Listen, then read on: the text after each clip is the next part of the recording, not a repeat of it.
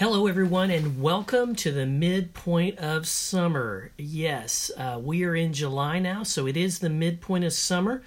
And where are we in the real estate market? Well, we are in a seller's market. In very, very rare cases, in the city of Houston, it's a buyer's market, and I mean extremely rare because we are at an inventory low that we haven't seen in years.